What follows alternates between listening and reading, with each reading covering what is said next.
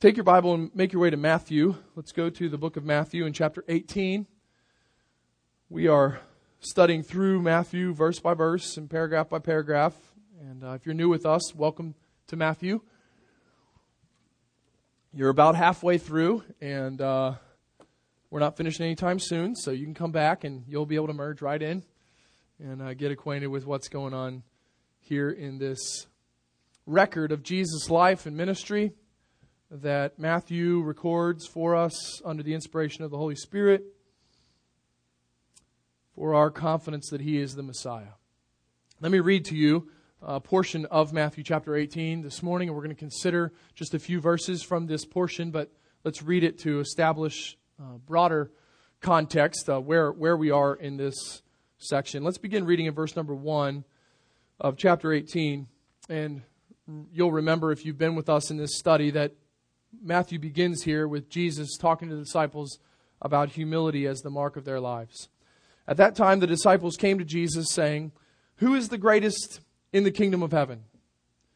And calling to him a child, he put him in the midst of them and said, "Truly I say to you, unless you turn and become like children, you will never enter the kingdom of heaven. Whoever humbles himself like this child is the greatest in the kingdom of heaven. Whoever receives one such child in my name receives me. But whoever causes one of these little ones who believe in me to sin, it would be better for him to have a great millstone fastened around his neck and to be drowned in the depth of the sea. Woe to the world for temptations to sin. For it is necessary that temptations come, but woe to the one by whom the temptation comes. And if your hand or your foot causes you to sin, cut it off and throw it away. It is better for you to enter life crippled or lame than with 2 hands or 2 feet to be thrown into the eternal fire. And if your eye causes you to sin, tear it out and throw it away. It is better for you to enter life with 1 eye than with 2 eyes to be thrown into the hell of fire. See that you do not despise one of these little ones, for I tell you that in heaven their angels always see the face of my Father who is in heaven. What do you think? If a man has 100 sheep and one of them has gone astray, does he not leave the 99 on the mountain and go in search of the one that went astray? And if he finds it, truly I say to you, he rejoices over it more than over the 99 that never went astray. So it is not the will of my Father who is in heaven that one of these little ones should perish. If your brother sins against you, go and tell him his fault, between you and him alone. If he listens to you, you've gained your brother. But if he does not listen, take 1 or 2 others along with you, that every charge may be established by the evidence of 2 or 3 witnesses. If he refuses to listen to them, tell it to the church. And if he refuses to listen even to the church, let him be to you a Gentile and a tax collector. Truly I say to you, whatever you bind on earth shall be bound in heaven, and whatever you loose on earth shall be loosed in heaven. Again I say to you, if 2 of you agree on earth about anything that they ask, it will be done for them by my Father in heaven. For where 2 or 3 are gathered in my name, there am I among them. Gracious Father, we come now to this time, this special time of studying your word, and we recognize freshly our desperate need for your intervention in this time. I need grace from you for clarity and communication, for the Spirit's power to be evidenced in the simple preaching of your word, the proclamation of what you have already said. Those who are receiving need grace from you, that the Spirit's power might be evident in the reception of the Word and in the understanding of the Word that is impossible apart from His work. We need grace together to receive this Word and to apply it, to not be found at the end of these moments of study, to have gained knowledge that is never turned in love to obedience and action.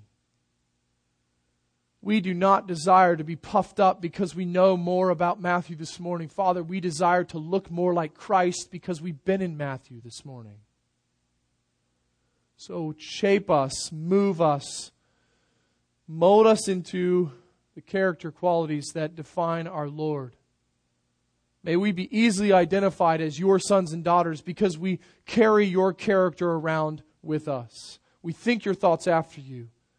We live righteousness that marks your character. We pursue your purposes, your kingdom ends, as our own priorities and purposes in this life. So make us known as yours, so that you might be known amongst those that do not know you. For the glory of your name we ask these things. Amen. This morning we're going to study just the verses 7 through 10 in this teaching section from Jesus recorded to us by Matthew. As we come to verses 7 through 9, we come right on the heels of verses 5 and 6, and before that, the study of verses 1 through 4. And I want to remind you of something that becomes painfully obvious when we study our scriptures. Kingdom citizens, you all and myself, we come this morning to our meeting as sinner saints. We come together this morning bearing sin with us. We have carried sin into our meeting. We experience sin and its effects throughout our life. Even as we long for the day when we won't, we do. This is universal for us. The joining of our positional righteousness, that is what we are known to be in heaven, what God has declared us to be and what He has granted to us as righteous, as His sons and daughters, imputed, righteousness that was given to us. The matching of our positional righteousness and our practical righteousness, how we live out that righteousness. The matching of those two, the blending of those two, the unity of those two will not be culminated until we are in the presence of our Savior. When we see Him, we will be like Him. When we receive our resurrected bodies, our flesh will be done away with. Sin's presence will be removed from us. But today, sin came to church with us. We all hauled in our own portion of sin. It was with us while we talked to our neighbors. It was with us when we were singing. It was present while we prayed. It's present now. The remaining principle of sin that is existing in us as sons of Adam in the flesh, those sons of Christ with new spirit, new creation, that sin's presence is an ever difficult reality for us as God's people. Now, we might be quick to confess, I'm a sinner. In fact, I'll sign up for being one of the ones that brought sin to the worship service today. I recognize that sin element in me, the reality that I don't do what I ought to do and that I do what I ought not to do. I'm willing to confess that. I'm willing to say I'm one of the sinners. And that's an appropriate perspective on our lives. But this morning, before we dive into verses 7 through 9, let me remind you of verses 4 through 10 in the letter that John wrote first. 1 John 3, 4 through 10 says this. And here's where our dilemma comes. Everyone who makes a practice of sinning also practices lawlessness. Sin is lawlessness. You know that Christ appeared to take away sins, and in Him there is no sin. No one who abides in Him keeps on sinning. No one who keeps on sinning has either seen Him or known Him. Little children, let no one deceive you. Whoever practices righteousness is righteous, as He is righteous. Whoever makes a practice of sinning is of the devil, for the devil has been sinning from the beginning. The reason the Son of God appeared was to destroy the works of the devil. No one born of God makes a practice of sinning, for God's seed abides in him, and he cannot keep on sinning because he has been born of God. By this it is evident who are the children of God and who are the children of the devil. Whoever does not practice righteousness is not of God, nor is the one who does not love his brother. Now here's the dilemma. we probably, though not making eye contact in doing it, we probably are willing to confess and quickly confess that we brought sin with us this morning. We are sinners. In our nature, we bear a flesh that is covered in sin. There is no part of us that's untainted from sin. And yet we have come and we've gathered as the people of God in Christ. And John communicates to us that in Christ there is a victory over sin that then identifies those who are in Christ as those who practice righteousness, not sin. So we're gathered as sinners, but we're gathered as saints, as those who are set apart from sin. So we are both sinners and saints. And in that mess, Scripture assumes and teaches us that sin's presence in the believer's life is not to be an indifferent presence, but rather a defeated presence. There is to be a battle with sin that results in the defeating of sin in the life of the believer. It is not that sin is not present. It is ever present until we receive resurrected bodies, until we see Christ. But its power has been forever removed in Christ. So we're here as sinner saints. We're as kingdom people who have not yet met our King, who have not been made like Him in seeing Him. And so the Scriptures teach us we can assume sin's presence, but we can never indifferently live with sin's presence unchecked or undealt with. This is not Christian living. So if we come this morning and our contribution to the sin reality in the green seats at the Little Theater at Kingsburg High is that we come in practicing sin. I mean, sin is having its way. It's undealt with. It's untouched. Be it known that 1 John communicates that is not Christian living. In fact, that identifies one who professes to be a Christian as actually not a son of God, but a son of the enemy, the father of all lies, the deceiver, the devil. Colossians chapter 3 and verse 5 commands us as God's people to mortify sin, to kill it, to put to death daily the sin of our lives. That is, we do battle royal with the flesh daily as we exist in Christ, but in sin. Ephesians chapter 6, verses 10 through 20, familiar to many of you, outlines for us the armor of God, the gospel armor of the believer. Why do we have armor on? Because we're in a battle. We're in a war that has already been determined. The victory is already sure, but the daily battle wages on, and therefore the armor must be placed, and the gospel must be the informing power by which we do battle with sin.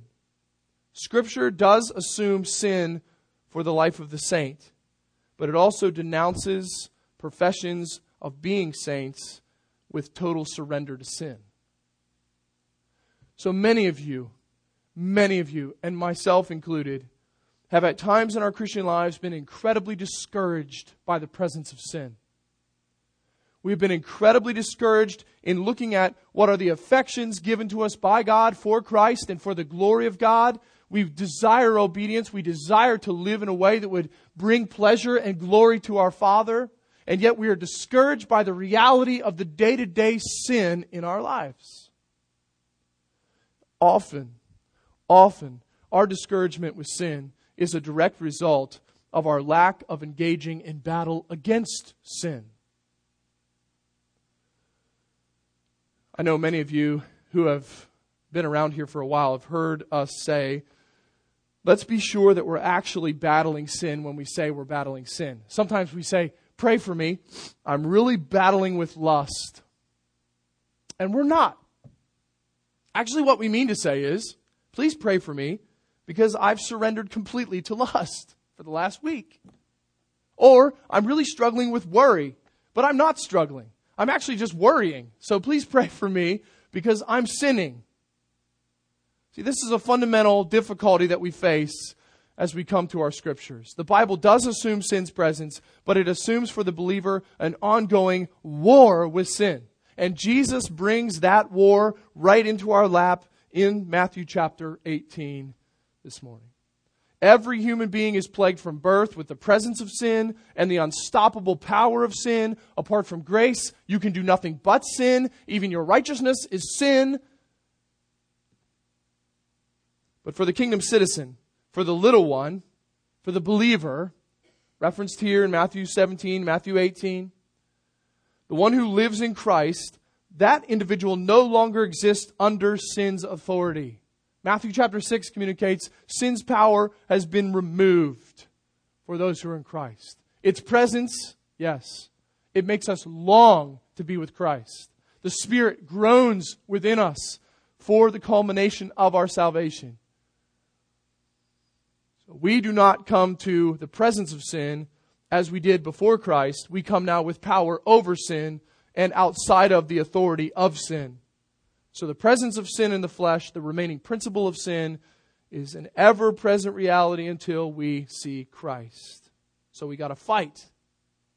And this morning, we get marching orders from our general about how we go about doing battle with sin. And in particular, how it is that we think about sin and perceive sin and the vantage point with which we look at sin.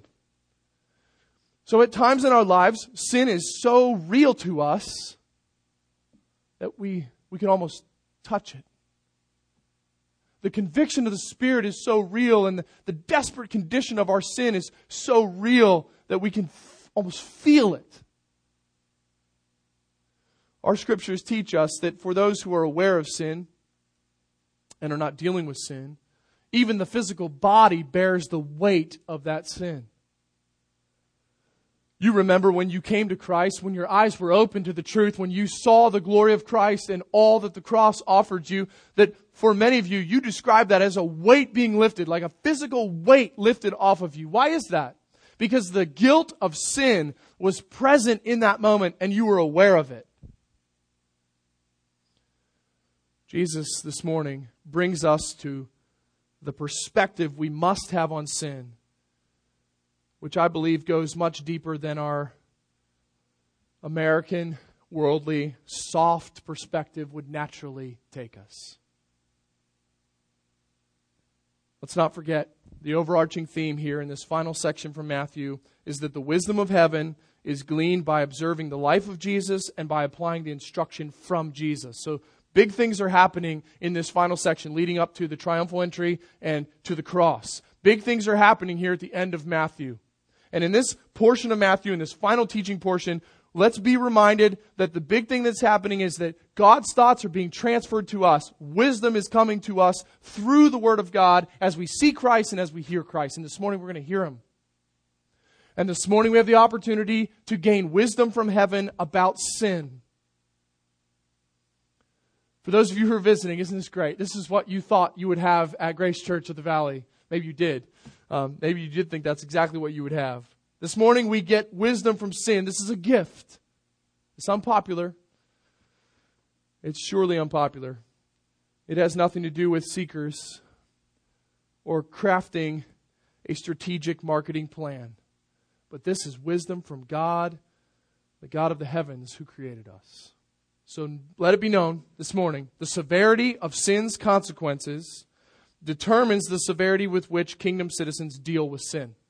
Let me say that again. This will be the theme. This is the big idea for this morning. The severity of sin's consequences determines the way in which the kingdom people of God deal with sin.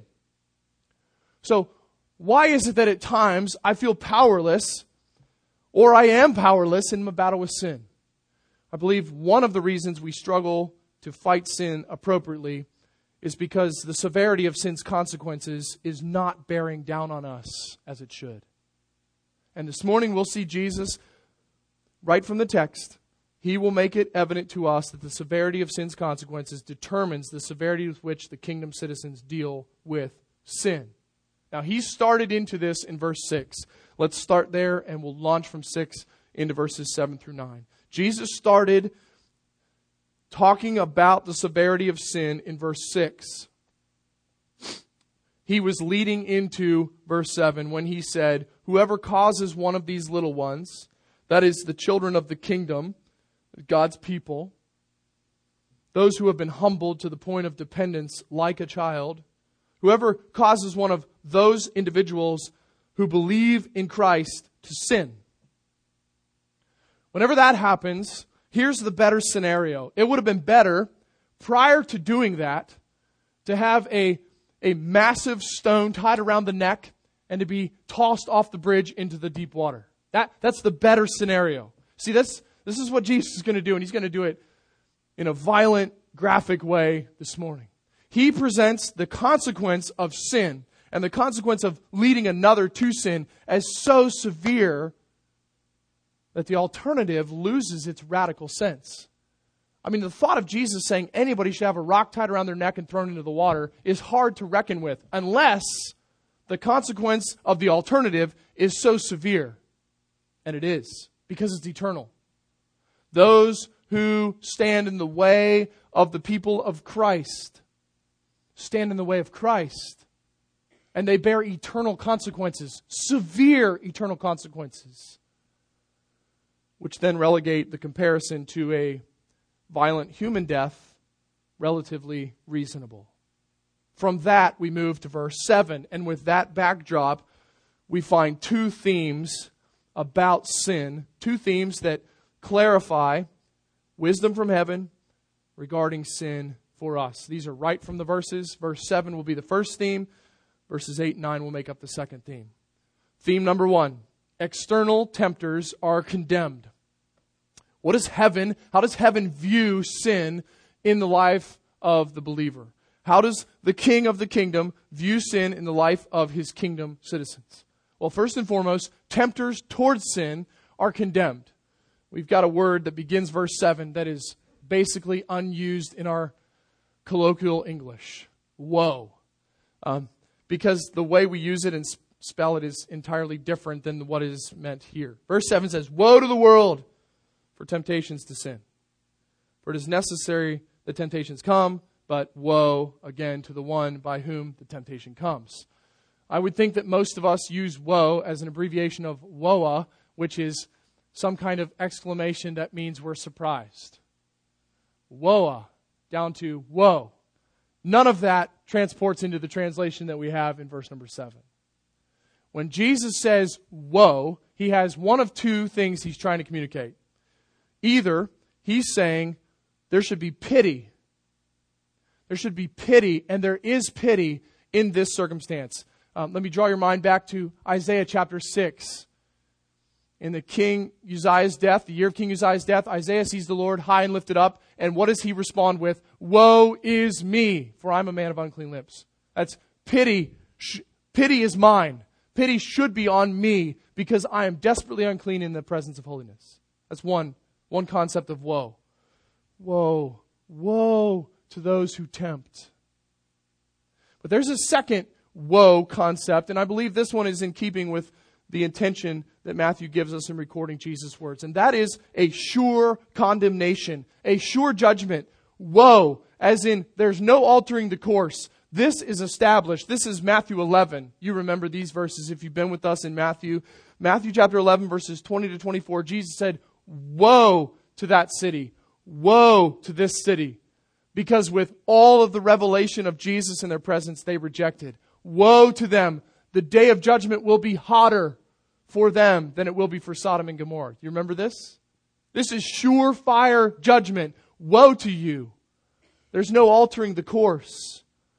And here we find this woe connected to those who would be catalyst for sin in the life of kingdom people. So, theme number 1, principle number 1.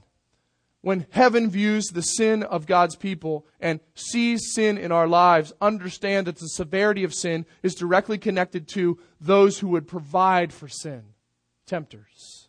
Those who would offer an easy path toward sin. Jesus says it's the world, identified in the first part of verse 7. Understand that the cosmos here, the world, is not some vague theoretical world system. This is the world of people. And we know it's the world of people because in the second half of verse 7, he says, by whom the temptation comes. So it's people. It's not by what it comes. It's not some inanimate object that provides temptation. This is people. People in the world, real, living, breathing people, can be causes for temptation to sin in the life of the people of the kingdom. And woe to them. They are under God's condemnation and judgment. In the second half of verse 7, Jesus explains why this woe has been declared in this first half. The stumbling that leads to sin that's offered up in temptation by these individuals. Here's the explanation. For it's necessary that temptations come. Temptation is a part of the overarching sovereign plan of God. It's not outside of God. He's not out of control when temptation is happening. But He is untainted by it, nor does He tempt anyone with it. James chapter 1 verse 13 says He is disconnected from guilt and temptation. There are vehicles of temptation, and those vehicles are culpable for their role. This woe is declared because though it is necessary for temptation to exist within our sin-fallen world, those who would take up the role of tempter are under God's judgment. They are culpable, accountable for their tempting role. So, when heaven views sin in the life of kingdom people, understand that tempters are condemned. That is external temptation. The vehicles by which we receive temptation as God's people stand in condemnation. This is how heaven thinks. This is Christ sharing heaven's thoughts with us. Now, second theme, principle that comes from these verses. Verses 8 and 9 communicate to us internal tempters must be cut off. So temptation exists, and it exists from the outside with those who would offer a clear path to sin, and it operates inside, even within the physical realm of your person as you are lending yourself to sin. Again, James does our soul and our understanding well by sharing with us temptation comes from the desires of our heart.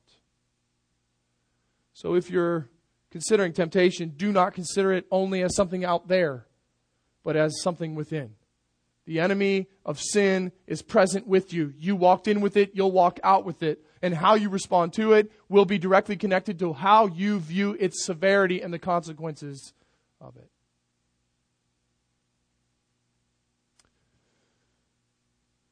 Maybe this morning you think, I don't think there's any tempters on my radar. You know, I'm scanning the radar here, and I've got no blips. I don't even know what a tempter looks like. I have no understanding of how to identify someone who is tempting me or something even internally that is tempting me. When I play basketball, and this could probably happen a lot easier now after the years of decay that have taken place. But when I play basketball, there is a convenient trick that you can do on defense. If my coaching dad were here, he'd say it's a lazy man's defense. But you can open up your stance and offer the opposing player on offense the opportunity to go by you. You can open up your stance in a way that makes him feel free as a bird, heading down the lane. Unbelievable. I blew right past him. He has no awareness that he's involved in a trap. No awareness that I've actually tempted him into something that is for his demise. Because I'm lurking and I'm coming behind and I'm going to get him. I'm going to steal it, or I'm going to block him, or he's just going to blow by me and score. But I've tempted him, and he's unaware of the temptation. For many of us, I believe we are like the guy driving past the open stance defense. We're just unaware. It's as if we don't have any radar set up to know that the enemy is after us, that sin is present, and therefore we never do battle. We don't have any view of sin, and our lives look so much like the world around us. Because the stance was opened, we feel nothing.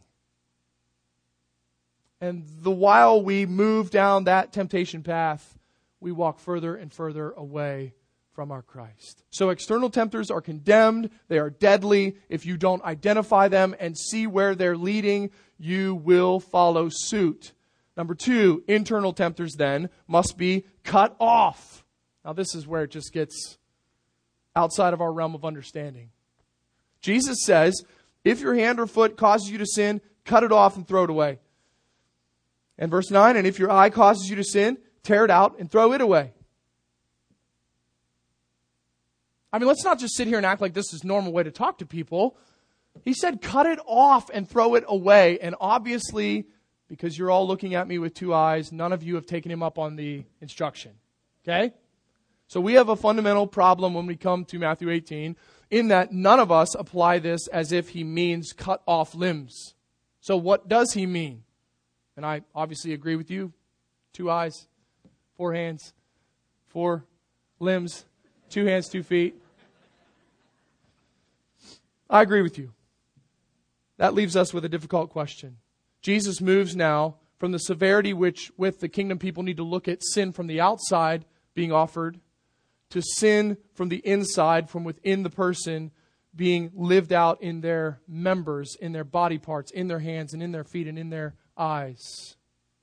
Now, before we dive into this and really let this sit on us hard, let me help you understand the broader concept of Scripture when it comes to these passages, these verses.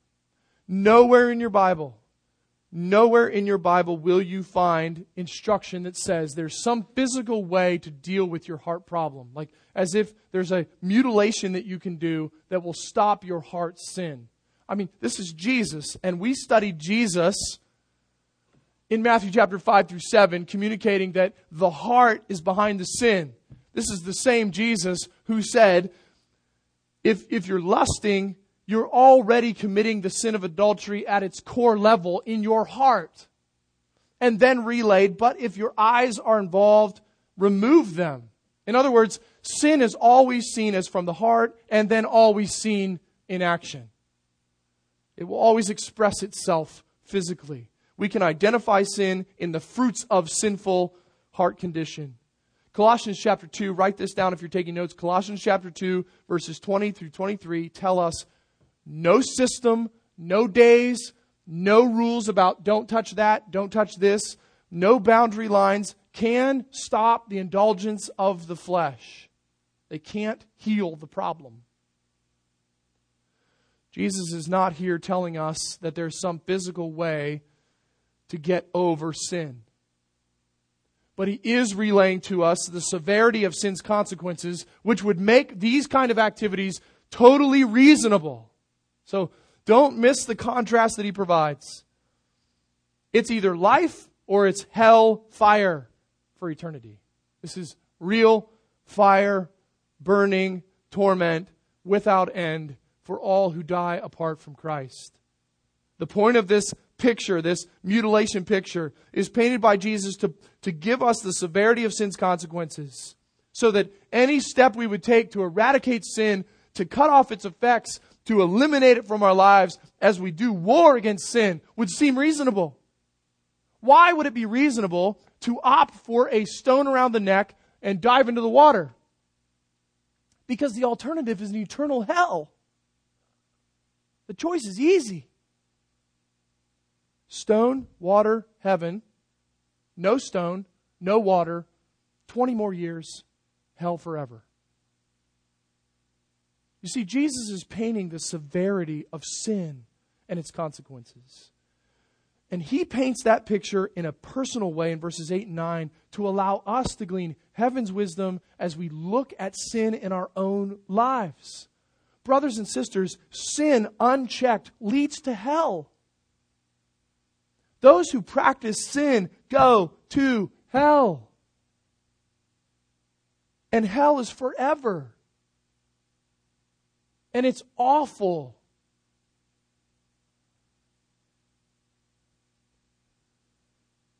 Eternity is too long, and hell is too hot for anything, including your hands, feet, or eyes, to be deemed worthy in exchange. You see that? You see that contrast? Sin is so severe that if it goes undealt with, it lands the individual who is condemned by it in an eternity without opportunity for grace. And for the kingdom people of God to view sin in their own life as anything less than the very fruit of what used to be, the very element that sent their Savior our King who's speaking these words to the cross where he bore the full wrath of God for us, is to shortcut, to minimize, and no doubt, eventually, to live in sin. To have sin elements just going almost unchecked in us. So be reminded this morning from this wisdom from heaven that no body part is worth eternity. Now, there's another question that arises when we read this. Can your hand cause you to sin? There is no connection point in Scripture to some kind of robotic understanding of the body. You've all seen this kind of picture played out where this hand is, coming after the guy who's looking at it. And it's his. And so he's trying to get it away. Oh my goodness, it's going to get me. Okay, there is no disconnection of your limbs from you. Your immaterial you is directly connected to your limbs. Therefore, when your hand steals, your hand is not, you do not get to look at your hand as some impersonal part and say, listen, Judge, I didn't steal. My hand stole. So I know you think I did, but I didn't. I actually was watching, and I was actually telling my hand, don't. And it did. You see, the Bible doesn't communicate this, and that's not what Jesus is communicating here. The Scriptures nowhere teach that there is a causal effect of sin in the limbs that is somehow apart from the immaterial part of the person. You sin because your heart wants sin, and then your body lives out that sin. But in the cause of sin, as Jesus describes it here, it is the expression of sin. The expression of sin is seen in where the feet go. The expression of sin and the cause of its guilt are in the hand. If the hand doesn't steal, you're not a thief. So you could say, what caused me to be a thief was my hand stole. And it would be fair to say, what caused your hand to steal? My heart that coveted after what was not mine. So Jesus says, if your hand or foot or eye cause you to sin, understand we're not talking about primary cause, as in it's indefinitely disconnected from you. It's very connected to you. The heart drives your mouth, your eyes, your feet, your hands. But only the physical body part is seen here in its sinful expression. This is no different than Romans chapter 6. Romans chapter 6 and verse 13. In fact, let's turn there. Let's do something with our hands that's meaningful. Let's go to Romans chapter 6 and verse 13. And let me show you this from Romans. The Apostle Paul helps us understand sin and our battle with sin in Romans chapter 6 in a way that if you've not interacted deeply with, you've missed out. So let me encourage you to come back to this section. We can't do it justice now, but I'll reference it. You can come back and give yourself to it this week, potentially. He goes through this chapter and he gives an indicative. He'll give a statement of fact, and then he'll give a command following that statement of fact. So in verse number 5, he says, For if we have been united with him in a death like his, we shall certainly be united with him in a resurrection like him. We know that our old self was crucified with him in order that the body of sin might be brought to nothing, so that we would no longer be enslaved to sin. For one who has died has been set free from sin. Okay? So there's a freedom that is indicative. It is declared about us. Verse 11. So you also must consider yourselves dead to sin and alive to God in Christ Jesus. Verse 12. Let not sin, therefore, reign in your mortal body. Why? Because it's been conquered. But you must not let it reign as if it has been unconquered, to make you obey its passions. And then verse 13. Do not present your members to sin as instruments for unrighteousness, but present yourselves to God as those who have been brought from death to life, and your members to God as instruments for righteousness. Do you see the members part there? That's body parts. That's you materially. That's hands, that's eyes, that's feet. When we sin, we present our body parts for sin to take place. Jesus says here, if you understand the severity of the consequence of sin, no body part is worth maintaining in exchange for the eternity that will be spent for those who have sin undealt with. So, without a biblical view of sin, there's a few things that happen to us. One, we never relate to tempters appropriately. We do not see temptation as what it really is, which is an offer for condemnation. So verse 7 means nothing unless sin's consequences are eternally severe. We'll never rightly deal with our own sin. We will never take drastic steps, which are not drastic in light of eternity. We'll never take drastic steps to eradicate sin, to identify it, to kill it, to deal with it with grace. So we will be lazy in our battle with sin. We will be out of shape soldiers who could never pass basic training because we don't see sin appropriately. Thirdly, we will never have compassion on those who wander in sin, which is verses 10 through 14. You see, sin, unless it is understood in all of its severity, will leave us cold-hearted and self-righteous. We will never be marked by the compassion of heaven unless we see the severity of sin in the wanderer. If we don't see sin in a biblical vantage point, we'll never confront and restore our brothers who are sinning. I mean, if sin isn't that bad and its consequences aren't really that bad, then why would I go through the pain of actually awkwardly telling my brother, I think you're in sin? Man, we were talking the other day, and I heard you say this. I can't reconcile this with the Word. I'm sure this is sin. Do you see that as sin? Why would we do that? Why would we say, the anger that I saw in you concerned me? Because that's the very thing that Christ died for. You were sinning. We would never confront. We would never say, and if, in that moment of confronting for anger, if the brother said, I wasn't angry, we would never bring back the other guys who were golfing with us and say, brother, you were angry, and that's a sinful expression of your heart. If you said, I'm angry now because I wasn't angry then, and I refused to repent, and it came before the church, why would we do all of this unless we see the severity of sin? Unless sin becomes real to us again, freshly aware that it has eternal damnation connected to it. The wage of sin is death, period. We will never respond to those who are sinning with gracious confrontation and restoration. And finally, at the end of this chapter, we will never be marked by humble forgiveness. Verses 21 to 35. So Jesus is driving home the eternal consequence of sin as the very motivation for radical dealing with sin in our lives.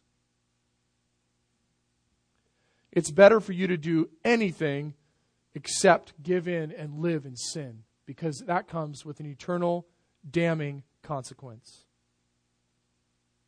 Now, one gospel note just to make sure that we're not racing into legalism, which this passage, I believe, if it's misinterpreted, leads us right down this path of legalism, which is I'll just gut it out and I'll just quit sinning.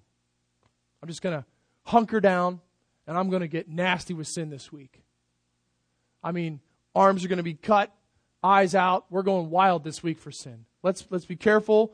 Let's be careful to bring the gospel to bear on this. Jesus is talking to His people who have been granted His righteousness. There is no amount of cutting off of anything that will ever earn you a place in heaven. We only respond this way to sin because we have been granted a place in heaven. We have been given righteousness. We have been granted something that wasn't ours. We've had something credited to us. We've been made righteous. We're positionally righteous. Therefore, out of gratitude from our hearts, desire to glorify the one who saved us, we pursue this kind of righteous application. In total dependence upon Christ. We do not do this to earn God's favor, but because God's favor has been freely given to us. Only those who are made righteous can pursue righteousness. So don't misunderstand. God will not be more impressed this week with you because you cut something off than if you didn't. He's impressed with you because He's impressed with His Son. And you exist in relationship to Him through His Son. You're covered in His Son. You cannot better His love for you. You cannot better His affections and desires for you. But as one who has received His affections and desire and righteousness, you then pursue with reckless abandon the application of that righteous living in your life out of gratitude and independence upon your Savior, who has given you the Spirit of life within. I don't know if I'm getting this across, but the severity of sin's consequence determines the severity with which the kingdom citizens deal with sin. We don't fight sin because we just don't think it's that bad. Or we fight some sins because we put them in the bad category, and then all these other fruits of our flesh, we just think, yeah, but those are the same fruits of the flesh that everybody does. We hear things like, well, we're all sinners. Yes, but we're not just sinners. We're saints who have been removed from the power of sin and who understand the consequences of sin and the consequences that were borne at the cross, and that radically alters how we deal with sin. So let me ask you a few questions and we'll be done. Do you recognize tempters from the world as tempters? And do you deal with temptation? External temptation is real, brothers and sisters. And it should be radical steps taken. Things that would make you different than your culture. Things that may make you different than your Christian friends and family. Because you know that this is an area where temptation enters into my life. I remember in college having a faithful, believing instructor who reminded us that it had been years since he had been to a mall. Why? Because every time he went to the mall, there were bigger than life pictures of half-naked people presented to him. Offers of lust. Go ahead. Just look. And if you don't want to look, we're going to make it so big you can't help it but look. So he had taken some radical step to remove a tempter from his life. To see it as temptation. To see sin's consequences and to deal radically with it. There's no way to apply this to your life. And the application was not, don't go to the mall. There's no way to apply it. This is the Spirit of God's work in you for you to consider, where is it that I'm tempted? How is it that I'm tempted? Sin is sin, and I'm going to identify sin according to what the Word says about it. Am I worrying? Sin. Am I griping and grumbling? Sin.